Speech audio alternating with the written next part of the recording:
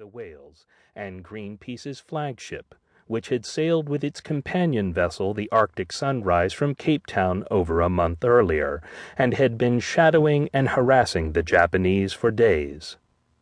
Where the 5 other boats of the whaling fleet had scattered in the storm, no one could say. Watson had found, in hundreds of thousands of square miles of Southern Ocean, his prey. It was against all odds. Watson turned to Cornelison. "Wake all hands," he said. In 1986, the International Whaling Commission, IWC, a group of 77 nations that makes regulations and recommendations on whaling around the world, enacted a moratorium on open-sea commercial whaling in response to the fast-declining numbers of Earth's largest mammals.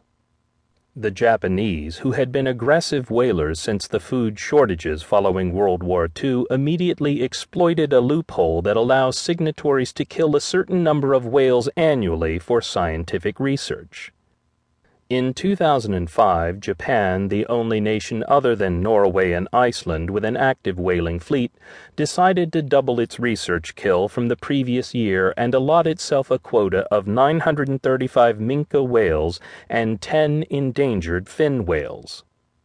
In the 2007-2008 season, it planned to kill 50 fins and 50 endangered humpbacks.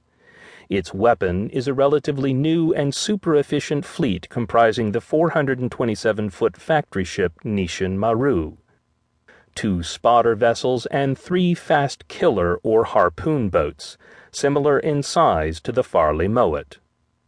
Lethal research, the Japanese say, is the only way to accurately measure whale population, health, and its response to global warming, and is essential for the sustainable management of the world's cetacean stocks. The Director General of Japan's Institute of Cetacean Research, ICR, Hiroshi Hatanaka, writes, "The legal basis for whaling is very clear. The environmental basis is even clearer. The marine resources in the Southern Ocean must be utilized in a sustainable manner in order to protect and conserve them for future generations." Though the ICR is a registered non-profit organization and claims no commercial benefit from its whaling, critics scoff, pointing out that the meat resulting from this heavily subsidized research ends up in Tokyo's famous Tsukiji fish market and on the tables at fancy restaurants. By some estimates, 1 fin whale can bring in $1 million. Each year, the IWC's scientific committee votes on whaling proposals, and at its annual meeting in 2005, it strongly urged Japanese whalers to obtain their scientific data using non-lethal means, and expressed strong concern over the taking of endangered fins and humpbacks from the vulnerable breeding stocks. The whalers' response was silence, then business as usual. Although this resolution is not legally binding, much of the public was outraged that the whalers would openly disregard it. The World Wildlife Fund contended that all the research could be conducted more efficiently with techniques that do not kill whales. New Zealand's Minister of Conservation, Chris Carter, among others, described the Japanese research as blatant commercial whaling. Even dissenters within Japan protested. Mizuki Takana of Greenpeace Japan pointed to a report issued in 2002 by the influential newspaper Asahi, in which only 4% of the Japanese surveyed said they regularly eat whale meat. 53% of the population had not consumed it since childhood.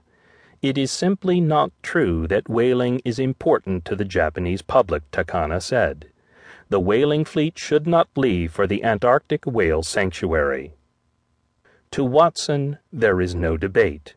The Japanese whalers are acting commercially under the auspices of bogus research, and therefore are in violation of the 1986 moratorium. Even more controversially, the whaling occurs in the Southern Ocean Whale Sanctuary, an internationally ordained preserve that covers the water surrounding Antarctica as far north as 40 degrees south latitude, and protects 11 of the planet's 13